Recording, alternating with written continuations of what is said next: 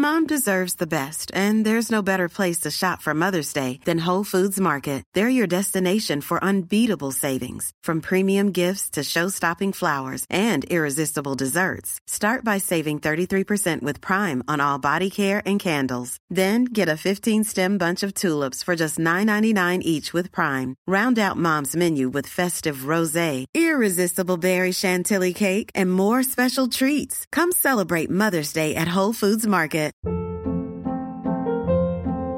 Hold up. What was that? Boring. No flavor. That was as bad as those leftovers you ate all week. Keke Palmer here, and it's time to say hello to something fresh and guilt-free. Hello Fresh. Jazz up dinner with pecan-crusted chicken or garlic butter shrimp scampi. Now that's music to my mouth. Hello Fresh. Let's get this dinner party started. Discover all the delicious possibilities at hellofresh.com. Hey, it's Ryan Reynolds, and I'm here with Keith, co-star of my upcoming film, If, only in theaters May 17th. Do you want to tell people the big news?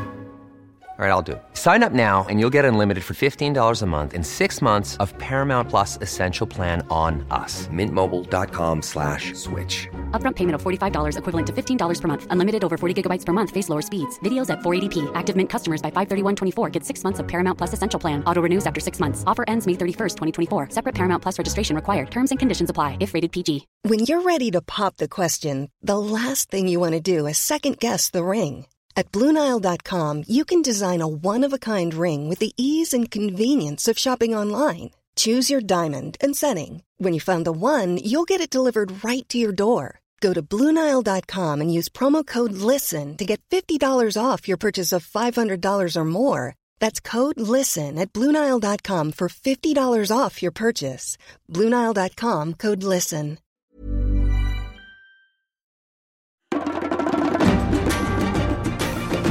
Rusty Quill presents Below Decks, a thrice-forgotten deep dive. Episode 8, Making the Music. Hello and welcome to another episode of Below Decks, where we dig into some of the research, questions, stories, and generally tangential, interesting things that went into making Thrice Forgotten. I'm Rafaela, my pronouns are she, they, and I'm the director of the series, as well as one of the writers. So today, very excitingly, we are going to talk about the music. Last time, Nemo talked a little bit about the process of the sound design. And this week, we're going to talk more about what went into creating the music itself. This is coming out towards the end of the series, either after episodes 8 or 9, we're not entirely sure, but we'll steer clear of spoilers, just in case. We are thrilled to be joined today by our guest, Sam Jones, who I'm going to ask him to introduce himself. Sam, please tell us, what have you done to contribute to Thrice Forgotten? Hi, I'm Sam Jones, he, him, and I am resident composer at Rusty Quill and composer of the score for Thrice Forgotten. Very happy to be here. Hello. Yeah, our score. Sorry. Score's the word, yeah. It's one of the reasons I'm very excited to be doing this episode, because the music is an element of the show that we know that listeners have consistently loved. And of course, we are also joined by Nemo, who definitely doesn't need an introduction at this point, but Nemo, give us one anyway. Hello, I'm Nemo Martin. My pronouns are they, them, and I am the creator of this show. Yes, I can confirm I get many, many DMs about the music, and I'm like, hell yeah, and I know your website off by heart now, Sam. And I'm like, here's the SoundCloud, and here's it on Spotify. You can stream it. Go, go, go. Yeah, I think how can we have the music has been one of the most asked questions about the series. So I'm going to kick off by asking Sam, you, as you said, you're the resident composer for Rusty Quill. What does that mean? Tell us more about that and what you do. Crikey. I mean, what it means is I've been friends with Alex for about 29 years. And he asked me when he started the company to write him some music, some theme tunes for some podcasts he was doing. And that hasn't stopped.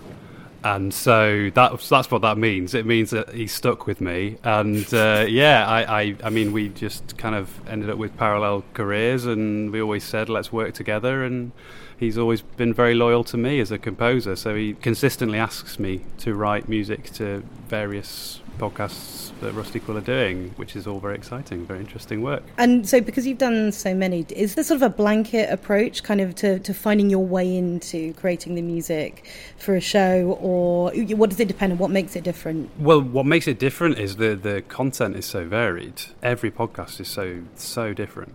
But yeah, in terms of approach, that's something that I guess Alex and I kind of got to grips with early on. I mean, there is no one way to do it, but it's all kind of changed over the years, really, depending on very practical things like money and, what the growing team in each podcast has wanted.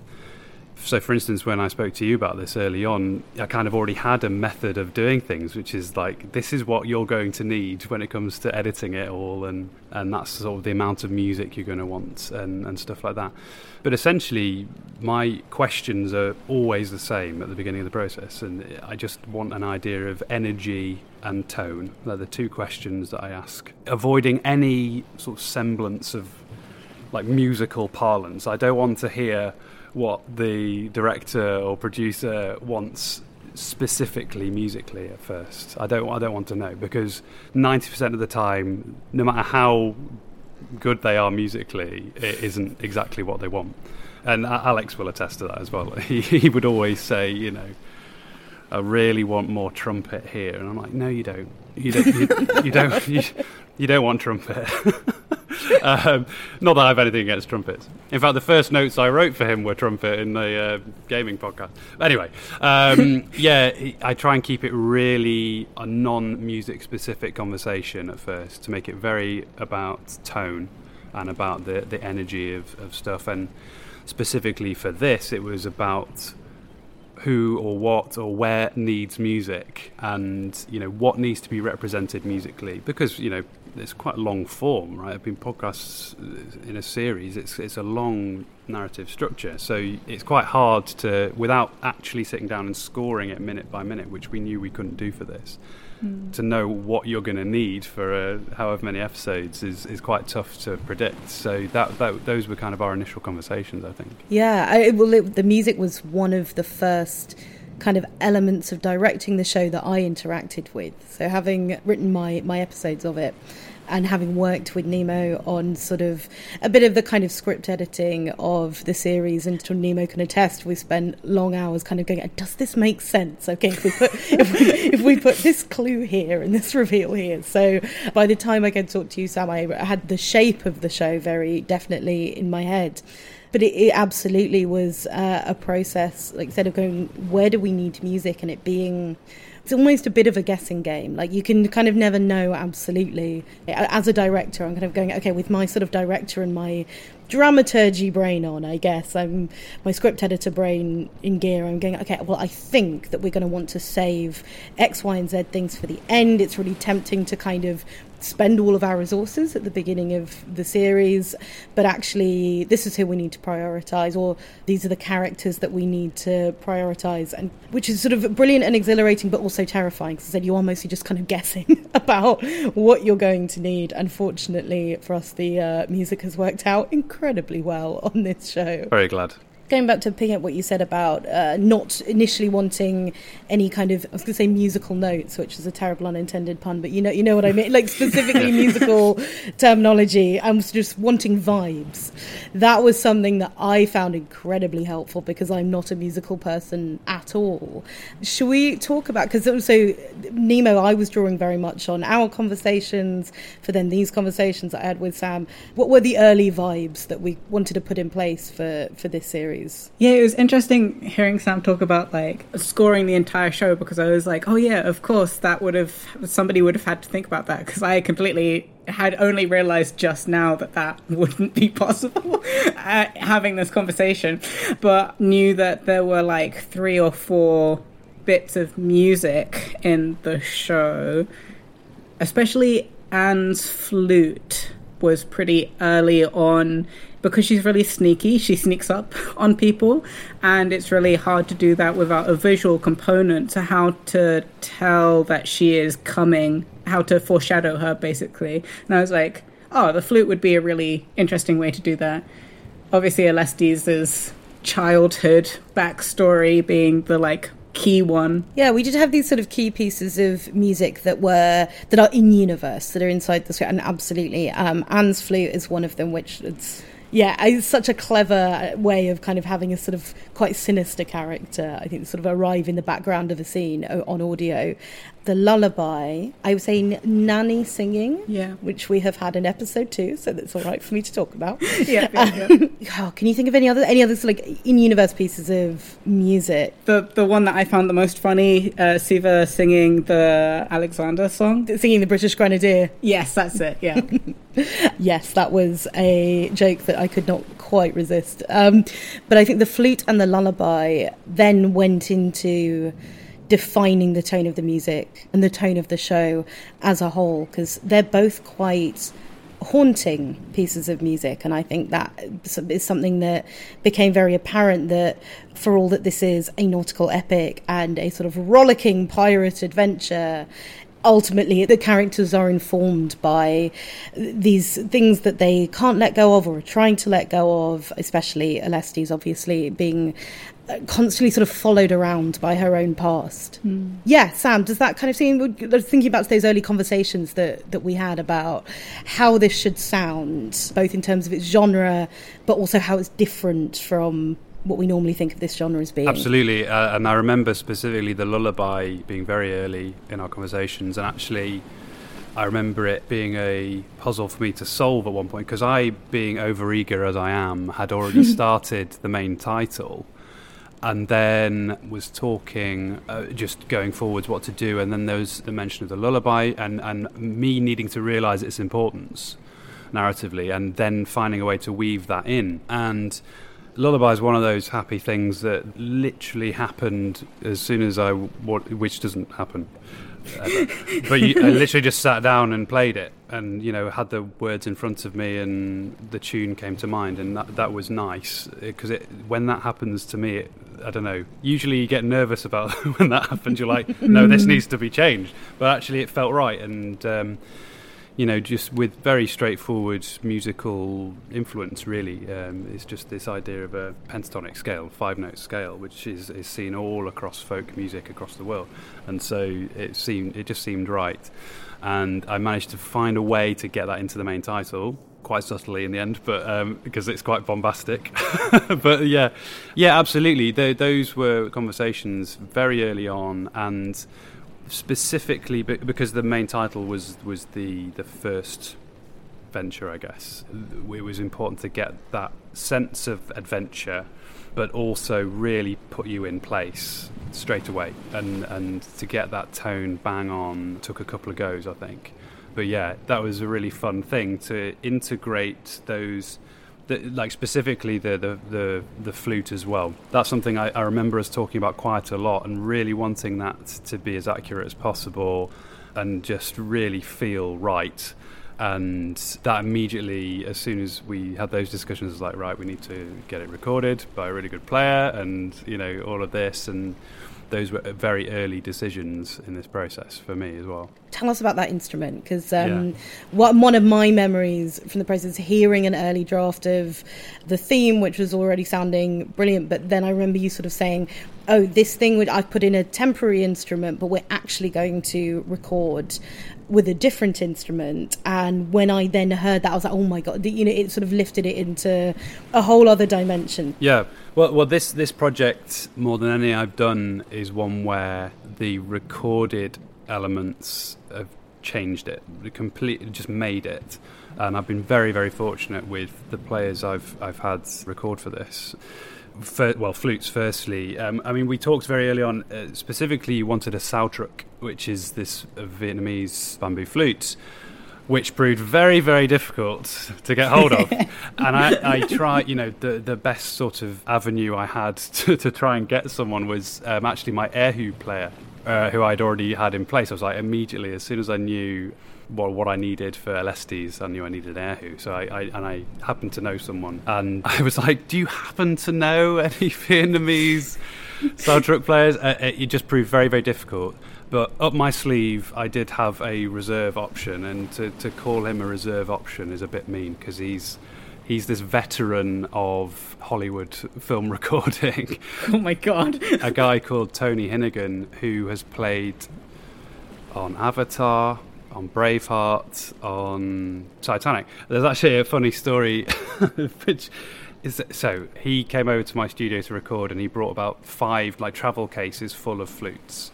Oh my God. And he said that's less than half his collection. Wow. I knew him by reputation and was very lucky to get him in. And because of the nature of those flutes, the mechanics of them and them being built in certain scales and not being what we call chromatic, so they can't change between keys. You have a different flute for every key, and he had to bring lots to be able to build up these melodies and get the right sound as well. And in the end, I think we tried out a few different ones, actually.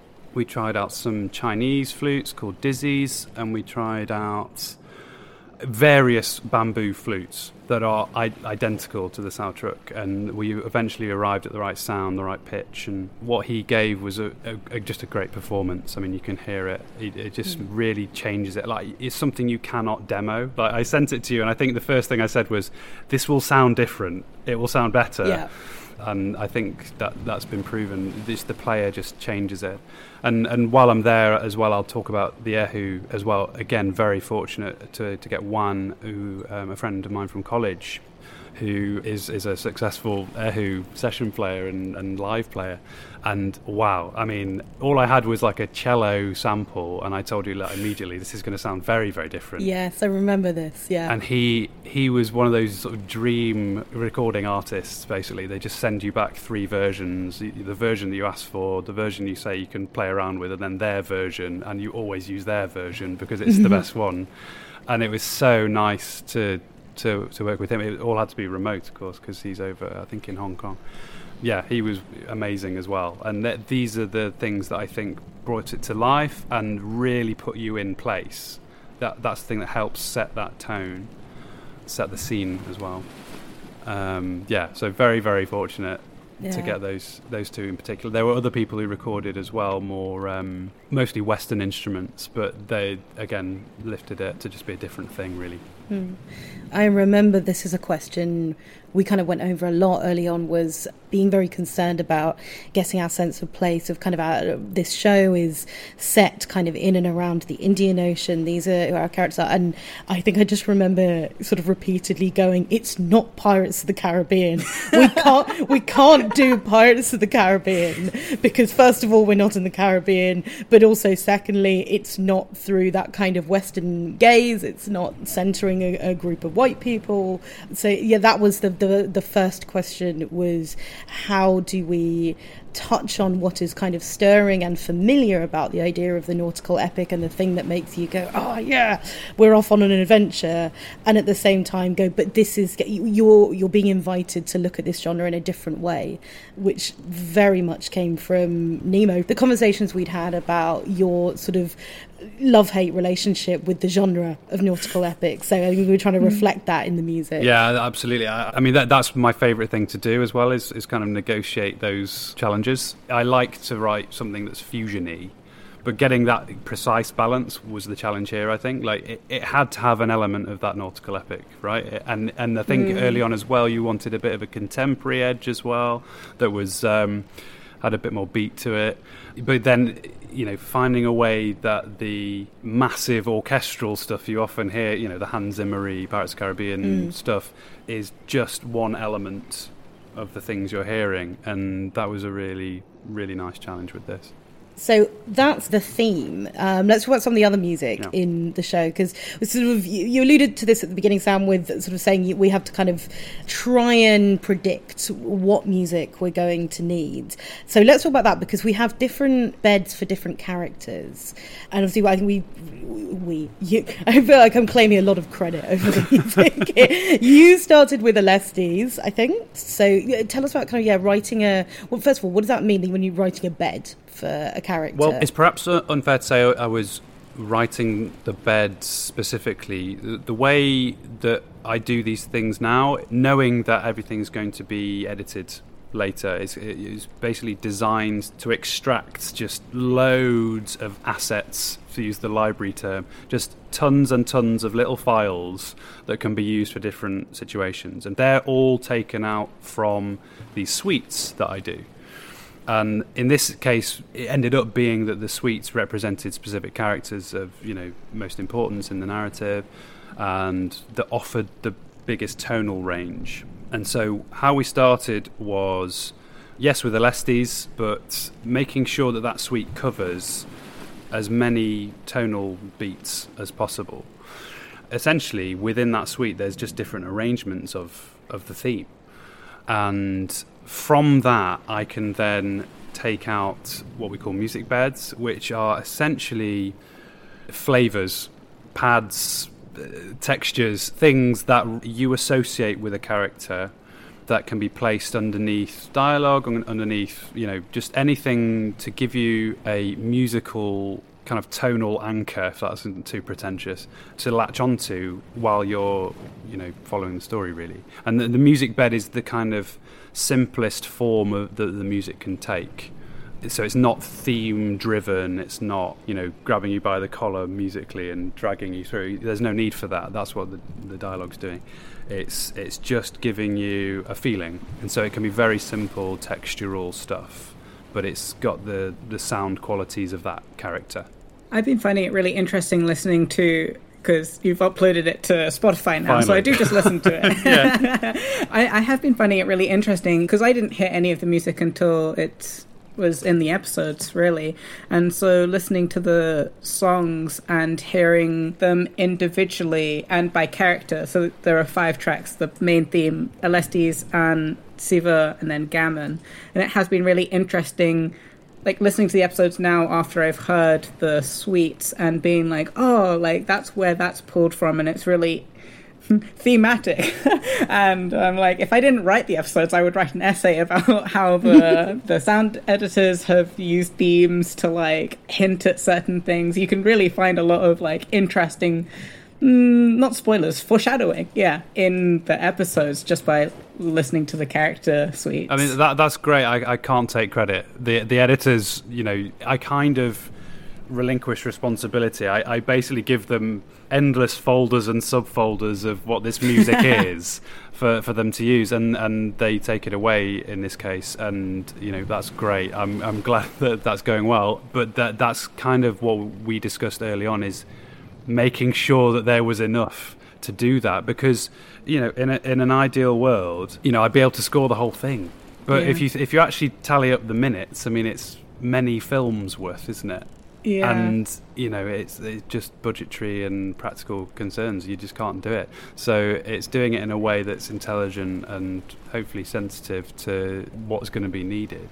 But absolutely, it's all, what you hear on finally now is on Spotify. I'm rubbish with uploading music.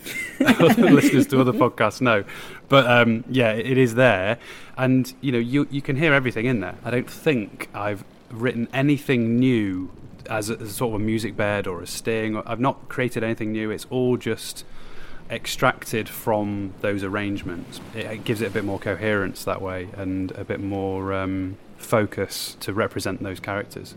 It's a great way of thinking about character. From my sort of director perspective, it was a really useful tool early on for thinking about character, being asked this question, what is the tonal palette of each of these characters? And obviously, again, with unlimited time and budget, I think we would have gone on to do it for every single character in the show. But again, we had to prioritise, and those are the 4 characters, Alestes, Anne, Siva, and Gammon, that we sort of ended up focusing on for different reasons. With Alestes, I remember the conversation where we were talking about her darkness and her drive, but also that there's something very childlike in the core of her, and that her fundamental desires really stem from childhood. So how could we bring that little kind of bit of, I suppose it's hope, but I think it's love, basically. I think, how could we bring that little bit of love kind of into the foreground of her character occasionally? Anna's kind of partly a plot-motivated decision to focus on her, because, like you said, Nemo, she sort of appears in the background of scenes, and she often sort of heralds that something big is about to go down. She tends to pop up at moments of high drama, Siva's our way into the world, and he's who we kind of start with, so we focus on him. And obviously you have to have a set of villain music, so it kind of had to be Gammon, because he obviously has to represent, as well as being a threat in and of himself, he has to represent all of the existential threats to this crew. But yeah, and I kind of, my sort of justification to myself of, you know, why we didn't then get to go on and do Baker and Noor and Inez is kind of like, well, they're all wrapped up within the main theme. They're all, you know, they exist as a unit, as a crew, as well as individually, and they're all present in that theme, I think. That's what I'm going to tell myself anyway. Yeah, and I think season 1 as well, like, it is about unwrapping who Siva and Alestes are specifically, and Gammon and Anne, and the others have to fall into them a little bit. Like, that's kind of the plot of season 1, is how can Alestes control this group of people. So yeah, I think it's the right choice. The choices you've made as well naturally kind of offered musical variation as well. It naturally is colourful musically because they're such varied characters, and so I think that's always a bonus when you're bringing that music, you know, in the edit, to have so much to play with and so much that you can immediately identify to as different from another. Like Gammon, for instance, it's clearly more Western influenced music than the rest, so that's a nice contrast to everything else. And then, you know, I mean, going back to Alestes is definitely my favourite of the suites because it's just so much fun to write. But that, yeah, just going back to what you said, Raf, about the tonal range for Alestes, that was really interesting because there has to be that sense of danger, that sense of adventure, integrating heritage as well, like both sort of Chinese and African. That was really cool musically to try and get that together. And then there has to be the sensitivity, the musical explanation for, you know, why she's like that, you know. Yeah. And there was scope. I think you actually requested more as well. The scope for more emotional arrangement, and that actually turned out to be one of my favourite bits of Wan playing the erhu. Is he just did this amazing like interpretation of this melody. You can hear it at the end of the suite on whatever you listen to it on. Yeah, it's just got very simple orchestral strings under it, but then this erhu performance above it, it's incredible. Well, you're always thinking very much, but this is a little bit like, how the sausage gets made. So, you know, stop listening now if you don't want to think about these characters being like constructed by people who want to make you cry. But you are always thinking ahead, kind of going, all right, well, where is the emotional heartbeat of the show? Where are the moments that kind of sock you in the gut? Where are they going to reside? And obviously so many of those are about Alestes, sort of searching for this relationship with her parents. So yeah, I think that's why I made that request for their, you know, to give us more where from which we could create these moments of these kind of, and again, I sort of don't mean this literally, but these sort of minor key moments for Alestes, because I think she is a character who exists in major key and kind of bombastic, sort of larger than lifeness so much of the time. So the ability to see her energy drop, which also is reflected in the fact that she, you know, has these moments of physical kind of exhaustion and physical vulnerability. You see, everything's connected. It's all connected, as above, so below. Bittersweet, you know, music is always, I think, the most fun stuff to write. It's the most complex emotionally, and you know, it's always nice to do those kinds of arrangements. So, yeah, that was probably my favourite of the suites to do. Mm-hmm. But yeah, also that's the one I'm happiest with, I think, because it should be weird to hear like a guzheng, this Chinese zither that everyone recognises from every Chinese film. That's got like Hero, you know, it's full of that stuff. You know, mixing that with sort of African tuned percussion and drums, and they should feel weird, but I hope that it's kind of made coherent and makes sense, because that is Alestes' character. So I really wanted that to work. Yeah, so happy with that one. I mean, I personally love it a lot, and every time I listen to it, I get very happy. Oh, so. I'm glad. Yes, I think we're heading towards wrapping up, but before we go, Nemo, I wanted to ask you about, there was a piece of music that in the end didn't make it into the show. Do you want to talk about that? Yeah, my ongoing desire to make Thrice Forgotten into a musical. Where if we had all the budget in the world and all the money, every episode would have 5 songs into it, because I love writing musicals. But in episode 5, Trawl, the characters, apart from Alestes, were going to sing a shanty to show that they're working together now, or they're coming together. And I actually wasn't a big part in production, so I don't really know much of how you, Raf, and Sam worked with something like the shanty. How were you planning on going towards it? So basically, I had written some lyrics into the script, and then was and now it's your problem. Well, I think that's sort of partly what it was because it's all your fault, Nemo, because you didn't the lyrics. Because it wasn't a pre-existing sea shanty, which, as I am sure many listeners know, but one of the purposes of those is to create a rhythm while a crew is kind of hauling on the ropes, which is what our crew is doing in that episode. So it's a very natural place to have a sea shanty. But yeah, Nemo had written one into the script, and then it essentially became a process of, if we're not going to do this beautifully, then we're not going to do it at all, and we'll save that, we'll shelve it for further down the line. So it was, I think we were kind of trying to find someone with a sort of specialism in that kind of folk music, sort of sea shanty, to kind of decompose tune it. But then we also couldn't, it was after we'd finished recording, so we couldn't, it was a sort of a scheduling thing as well, we couldn't get the cast back together to record it. And it actually ended up having an effect on the storytelling of the episode, and I think in a positive way, because what it meant was we sort of saved that beat of, the crew is working perfectly in unison now. So if you go back and listen to that episode, even when they're kind of going haul, I think Baker kind of giving the rhythm, they're not quite in time with each other. So actually there's a little thing there's still, it's episode 5 of the show, they're not quite functioning in this sort of perfect harmony yet as a crew. They're still just about getting by. So I think kind of narratively it ended up being a good decision to save that as well. Yeah, it definitely forced the content to come before my desire to just put the sea shanty in, because I was it's a nautical epic, it has to have sea shanty in it, they all have to come together and sing the song. But you are right, when I was listening to the episode, I was yes,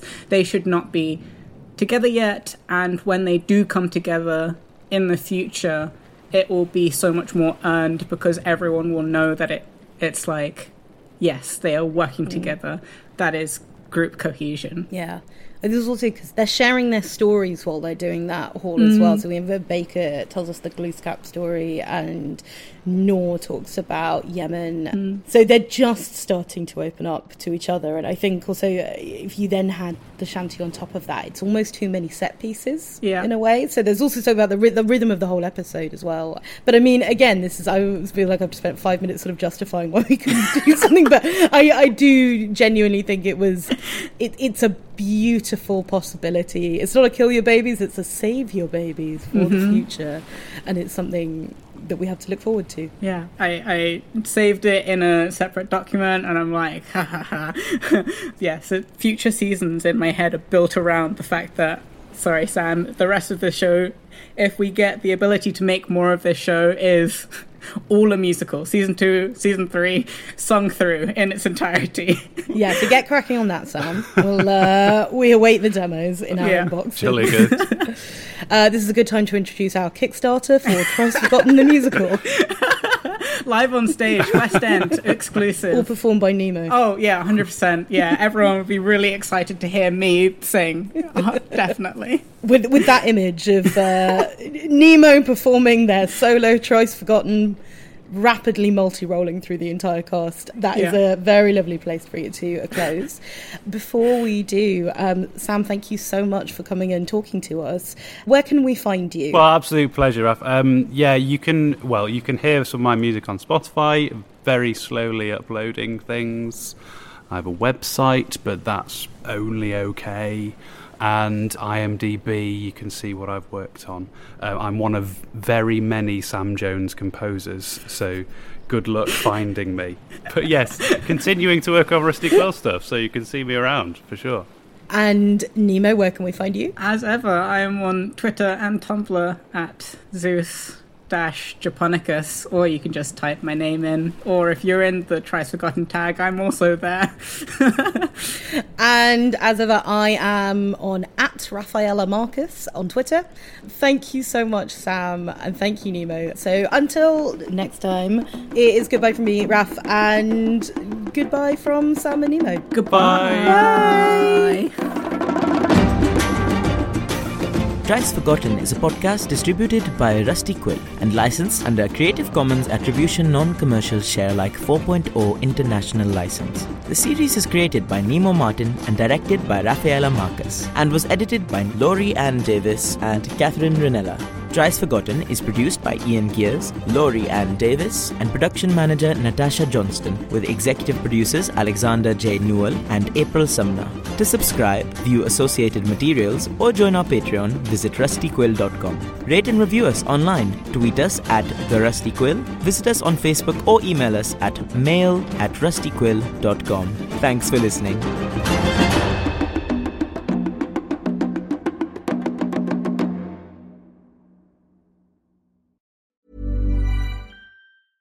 Small details are big surfaces. Tight corners are odd shapes. Flat, rounded, textured, or tall. Whatever your next project, there's a spray paint pattern that's just right. Because Rust-Oleum's new Custom Spray 5-in-1 gives you control with 5 different spray patterns. So you can tackle nooks, crannies, edges, and curves without worrying about drips, runs, uneven coverage, or anything else. Custom Spray 5-in-1. Only from Rust-Oleum. Ever catch yourself eating the same flavorless dinner 3 days in a row? Dreaming of something better? Well, HelloFresh is your guilt-free dream come true, baby. It's me, Keke Palmer. Let's wake up those taste buds with hot, juicy pecan-crusted chicken or garlic butter shrimp scampi. Hello Fresh. Stop dreaming of all the delicious possibilities and dig in at HelloFresh.com. Let's get this dinner party started.